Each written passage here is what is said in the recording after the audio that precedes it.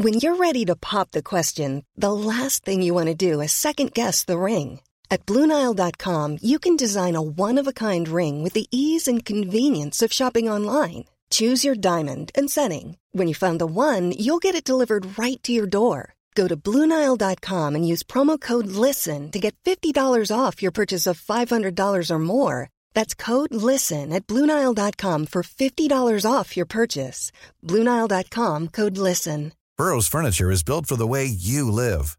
From ensuring easy assembly and disassembly to honoring highly requested new colors for their award-winning seating, they always have their customers in mind. Their modular seating is made out of durable materials to last and grow with you. And with Burrow, you always get fast, free shipping. Get up to 60% off during Burrow's Memorial Day sale at burrow.com/ACAST. That's burrow.com/ACAST. burrow.com/ACAST.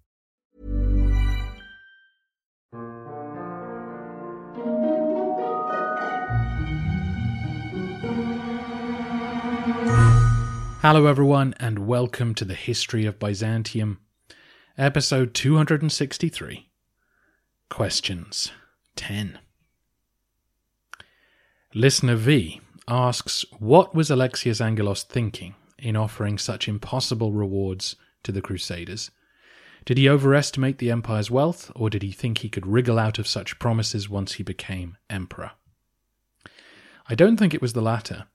He was very friendly with Boniface and his troops, and he never really tried to get out of his obligations.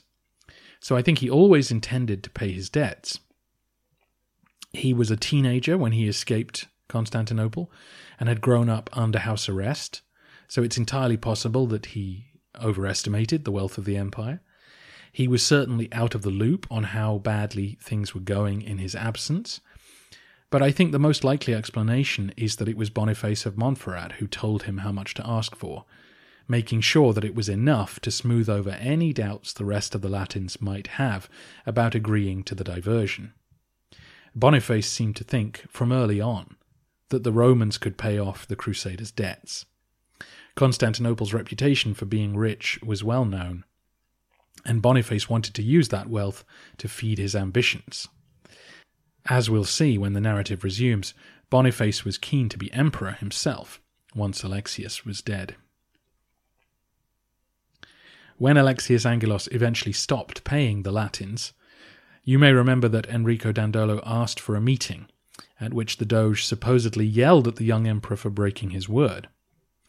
Listener MS asks, what exactly did the Doge expect Alexius to do, given that the empire was clearly impoverished, large parts of the city were on fire, and any further confiscations of private property might prompt a rebellion against him? I think Dandolo, like a lot of the Crusaders, didn't believe that the Romans were really out of money. The Doge would have been receiving reports from the thousands of Venetians who lived in Constantinople, and I imagine many of them would have been telling him, they've got loads of money, they've got stockpiles of cash and mansions full of goods.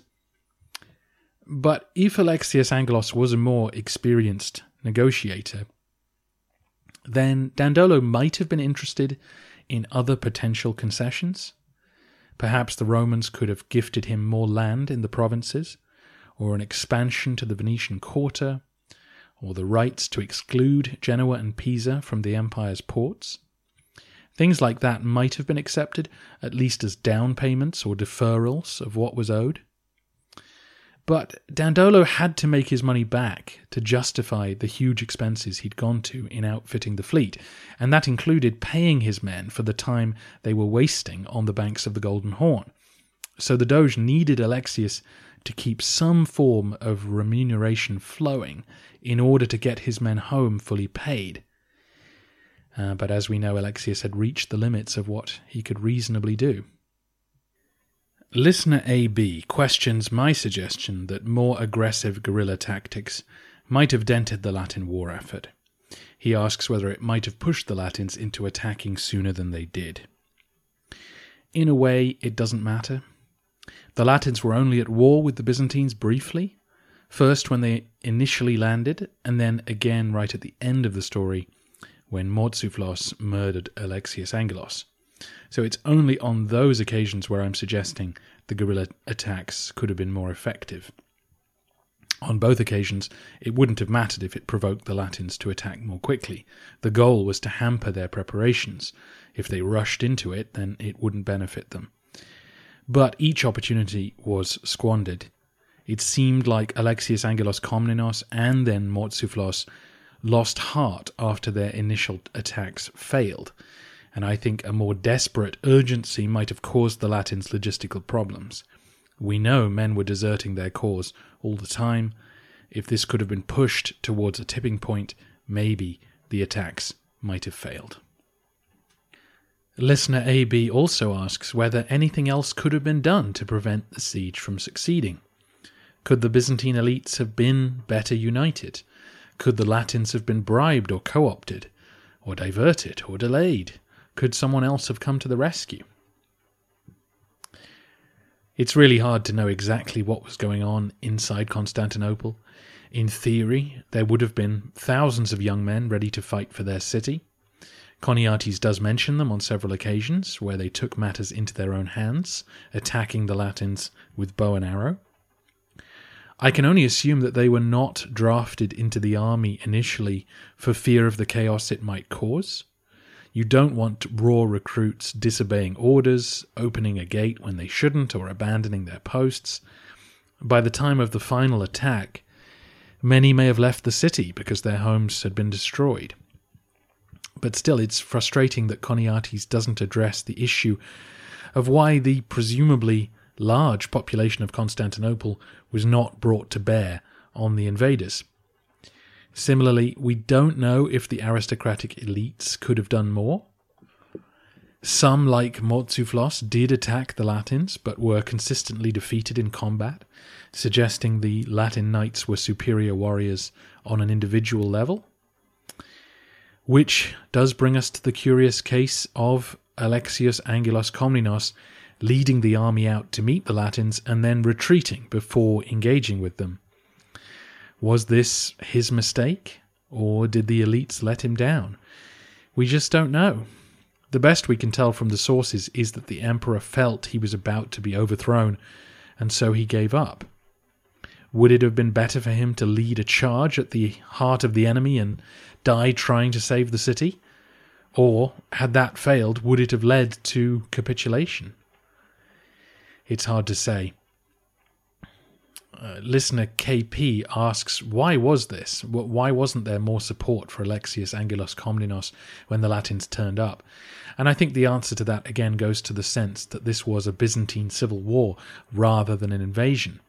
Many amongst the elite felt they had something to gain from AAK being overthrown, and it was so much easier to gouge his eyes out than it was to fight a massive Latin army. Angelos Komnenos sensed this and responded accordingly. Listener KP is confused, though, as to why the government wasn't full of loyalists to Angelos Komnenos after years in power. But that's the problem with the Komnenian kinship group. If high office goes sort of automatically to those with blood connections to the ruling family, then your court is full of potential usurpers, including those who were higher in the pecking order when Isaac Angelos was in charge. And oh look, here comes his son, promising to put you back on top. Could the Latins have been diverted, delayed, or co-opted? This is where crusading vows become so important. The Latins were serious Christians. Their oaths meant a great deal to them. So once they'd sworn to support Alexius Angelos, it was hard to back down from that. Would Boniface have called off the crusade if he'd been offered the chance to become emperor, as listener AB suggested? Maybe. But almost certainly he would have melted down statues and stripped churches anyway to pay his followers. So the city might have been sacked from within, even if the killing and enslaving had been avoided. I think if the Latins had run out of food, then they would have had to grudgingly accept some kind of deal, which is why I am keen on more guerrilla attacks. Could someone have come to the rescue? As we'll talk about in a future episode, there was no other Byzantine army to call on. The army was in Constantinople. The garrisons scattered around the provinces were not made up of high-quality troops. What about a foreign force? Could the Bulgarians have been persuaded to attack the Latins as they had the Arabs in 717? Unlikely. In fact, the Tsar had already offered to help Barbarossa take the city during the Third Crusade, and most likely would have done the same on this occasion. Obviously, the context is very different. In 717, the Bulgarians, the Bulgars as they were, had a sense that the Romans were more likely to be favourable to them than a new expanded Muslim caliphate, whereas here the Bulgarians had only just sort of reformed as a state, so helping the Romans was no good. A Latin occupation suited them very nicely. It's just possible that the Romans did ask the Sultan of Iconium to send help, which we'll talk about in a future episode, but I doubt it would have made a difference, as we'll discuss then. In general, do I think the course of events could have been changed once the Latins, had landed? I think only by committing more desperately to one bad choice or the other. Either you convince people to die for the cause and seriously attack the Latins, or you strip more churches and more homes of their wealth. I think if the Latins were not on crusade, if they were just a mercenary army, then all sorts of things you might have, you could have offered them would come into play. But I don't think they were going to stop until they got every penny they were owed, or they were too weak to carry on. So under those circumstances, I think you either pay them or you kill them. During the final attack, you may remember that the wind picked up, pushing the Venetian ships onto the sea walls, enabling them to lock onto a few towers and ultimately land troops on them. Listener MN queried this. I'm puzzled because sails in this period were used for long-range movement, whereas battle was an oar-rowing affair. Bringing the coupled pair of ships onto the two sides of a tower is something asking for the manoeuvring of oars rather than sails. The wind change described as a pivotal moment allowing the breakthrough seems rather like a narrative device, the narrator calling on divine intervention to justify their victory. Which I think is a great observation, and the traditional calmness of the Golden Horn would seem to support your argument. So I went through the 4 primary accounts of the breakthrough. Choniates doesn't mention wind or oars, but to your point, he does say the battle raged evenly until it was necessary for the Queen of Cities to put on the slave's yoke. God allowed our jaws to be constrained with bit and curb. So he's sort of buying into the Deus Ex Machina moment of the breakthrough. The other 3 accounts are all Latin. 2 mention the wind specifically. 1 is a description accompanying the transfer of relics back west, so might be expected to claim divine favour. The other is by Villehardouin, the Marshal of Champagne, one of the leaders of the crusade. He gives good details, but again to your point, specifically claims God produced the wind which drove them onto the towers. The account that I'm told is most trustworthy comes from Robert of Clary, a knight who wrote an account that's quite critical of the leaders of the crusade. He doesn't mention the wind, but he does describe in detail the swells of the sea making the crossing difficult, and the need to lash the ships to the towers once contact was made, or else the ships would be pushed away from the walls. So I think you're probably right that oars were involved as much as sails, but it doesn't sound like the Horn was calm that day, and that the wind which was blowing may have aided the momentum of the attack. Once the city had fallen, you may recall that the Latins ransacked the tombs of the emperors. Choniates reported that Justinian's body had not decayed much, despite the many centuries since his death. Thank you to several listeners who managed to cover for my ignorance of Orthodox tradition. Choniates was referring to the incorruptibility of the bodies of saints, the idea that their holiness will delay the normal process of decomposition. This was a poignant moment in his narrative, given that the Hagia Sophia, which Justinian built, was being ransacked at that moment. Justinian was no saint, though, as far as I'm concerned. Listener JW asks what happened to the actual bodies of the emperors. I haven't been able to find anything concrete about that yet. It may be that we just don't know. In theory, the Crusaders had no reason to touch the skeletons themselves. Several emperors were recognized as saints in the West, though that may not have been taken into account. It's possible the tombs were closed back up. It's possible bones were scattered. The only story we have is about Basil II, who was buried just outside the city in a church dedicated to St. John.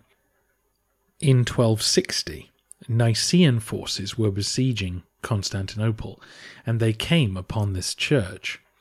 Inside, they found a corpse propped up in Basil's tomb with a shepherd's flute placed in its mouth in mocking fashion. We'll have to revisit this story when we get there, as it's not clear to me if that is evidence of Latin mistreatment of an emperor or if it's Byzantine propaganda. The imperial mausolea and the Church of the Holy Apostles, which they adjoined, were demolished shortly after the Ottoman conquest, though as far as I know there's no implication that this was done in a vindictive fashion.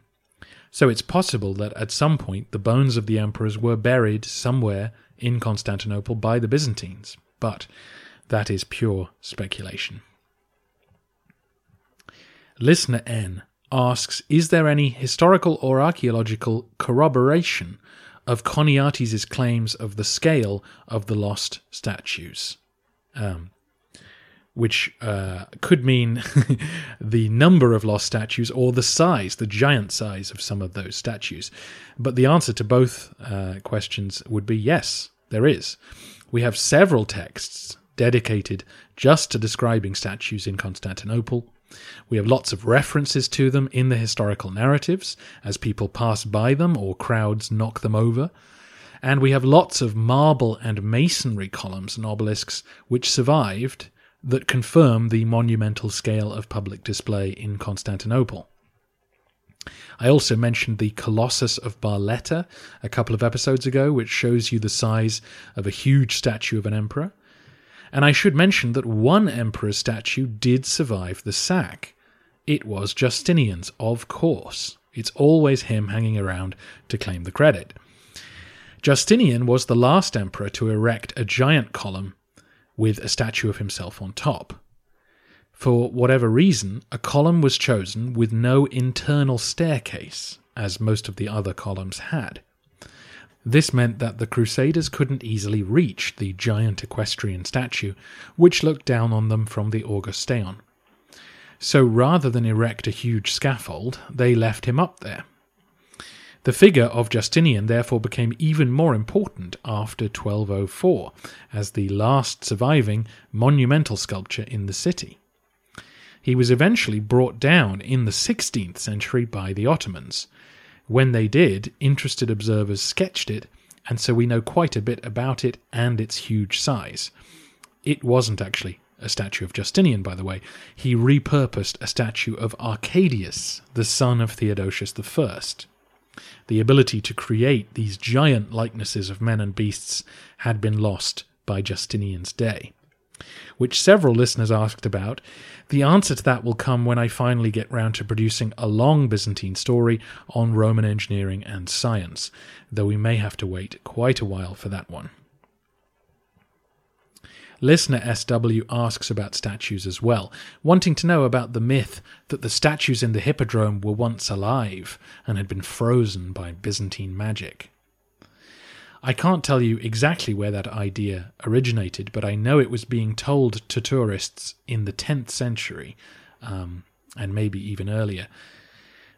There's a fascinating text from the 9th century that I have mentioned in passing before, where someone has written down a sort of guidebook to the statues of Constantinople, and they have absolutely no idea what any of the statues are. They misattribute almost all of them, and many have very elaborate superstitions attached to them. You know, one will blow up the skirt of impure women as they pass by, and another will fall on unsuspecting victims, and so on.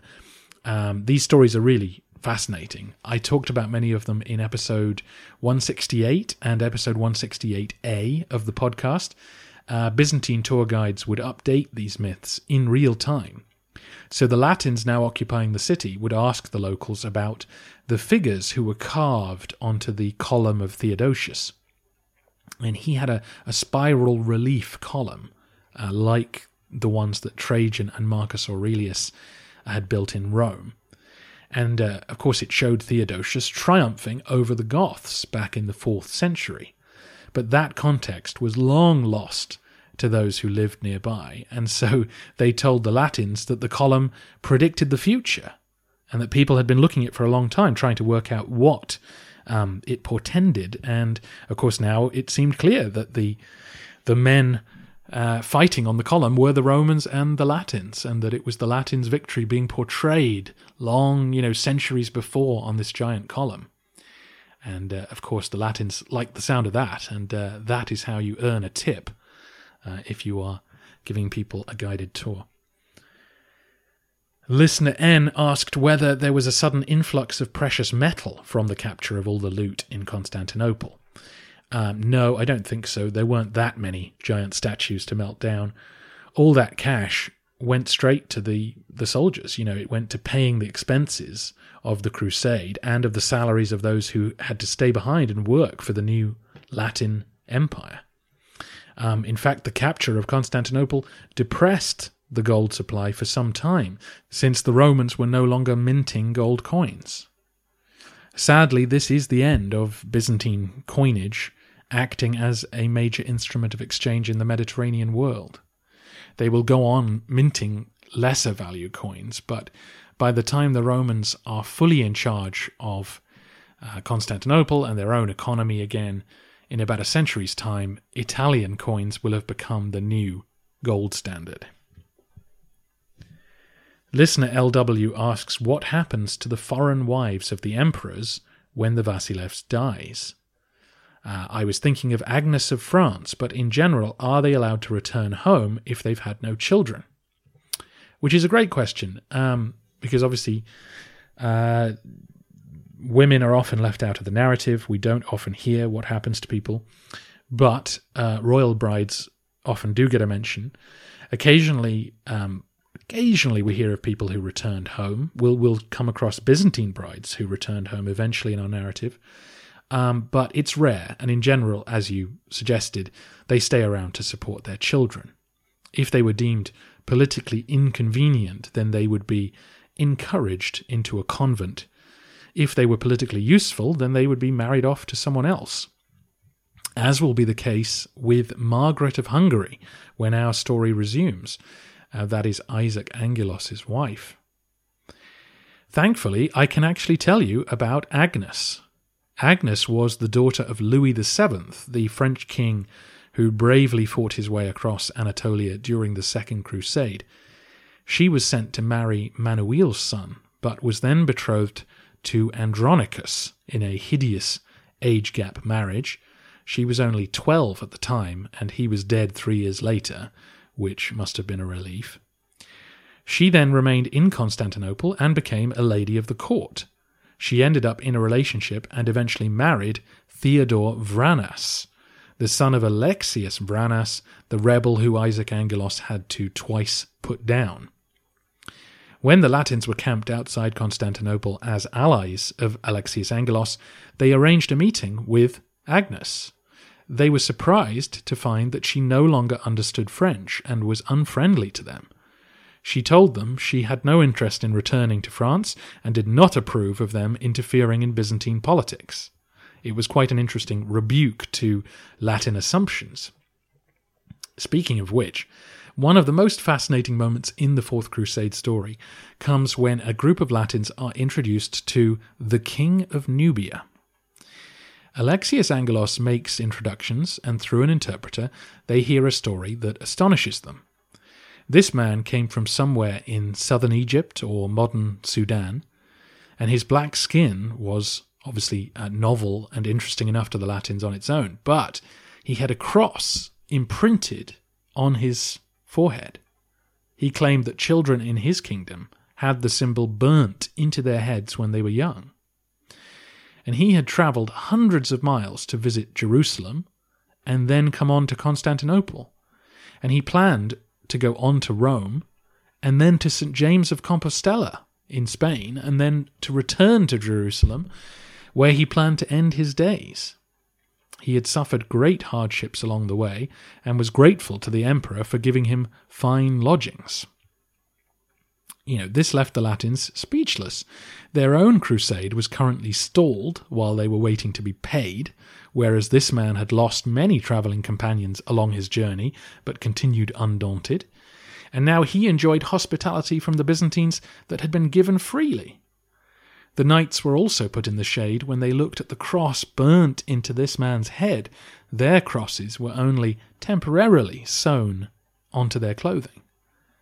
And finally, this man was attempting a far greater and more arduous journey, aiming to end his days in the homeland of Christ, whereas some of these Latin barons were eager to fulfill their obligations and get back home. If the story was told by Choniates, you might suspect it was made up to embarrass the Latins, but it comes from Robert of Clary. Listener CF asks if any of the religious artifacts that the Crusaders looted were considered illegitimate because they were made by the Orthodox. That didn't come up in my reading, and I don't think that would be the case. The items they prioritized usually predated the conflicts between the two churches, biblical figures or early saints, and there were many saints who were venerated in Byzantium who the Westerners hadn't heard of or didn't know very well. And so, those relics were left or were not sent, home as prized possessions. So I think rather than illegitimate, they just would have seen them as irrelevant. The bones of a saint who lived in Anatolia in the 8th or 9th century, that would have been no interest to them. Listener AS asks whether the Latin accounts attempt to cover up or diminish the reality of what the Fourth Crusade did, to which I would say yes and no. There's a huge amount of spin going on in the Latin histories, as we would expect, but they aren't trying to downplay what they'd done. On the contrary, they talk up how impressive it was that they had captured this incredibly large and rich city. The more amazing their achievement, the more obvious it was that God had had a hand in it. But each of these accounts, really falls over itself, trying to justify what they'd done, and very few of them dwell on the killing and enslavement.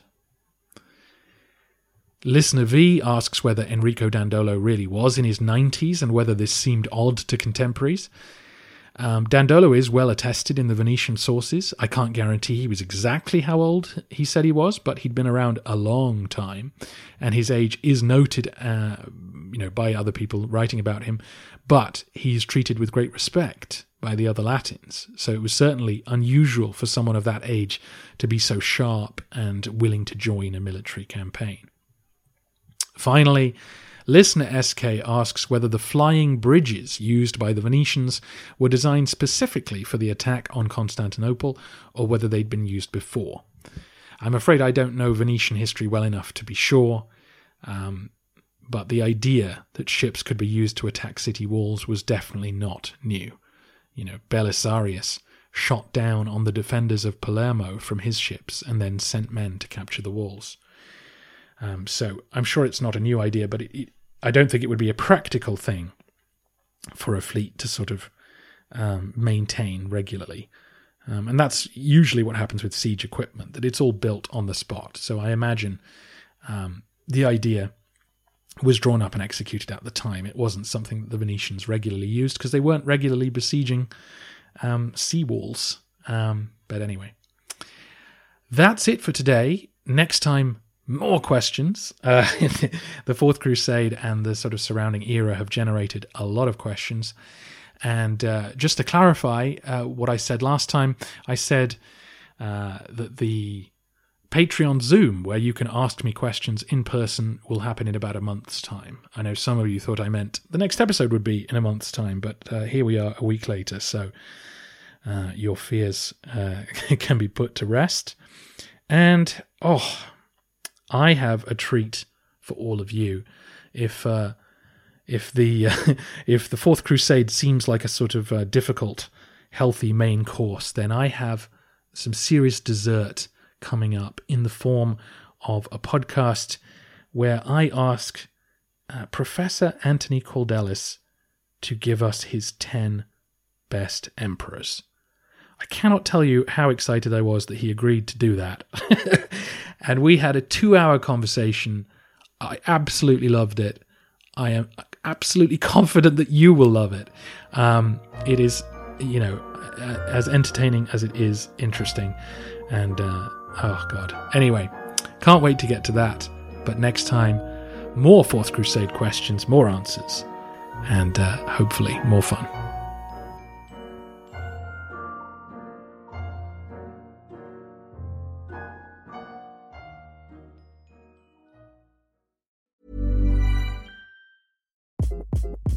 Hi, this is Craig Robinson from Ways to Win, and support for this podcast comes from Invesco QQQ, the official ETF of the NCAA. Invesco QQQ is proud to sponsor this episode, and even prouder to provide access to innovation for the last 25 years. Basketball has had innovations over the years, too. We're seeing the game played in new ways every day. Learn more at Invesco.com/QQQ. Let's rethink possibility. Invesco Distributors, Inc.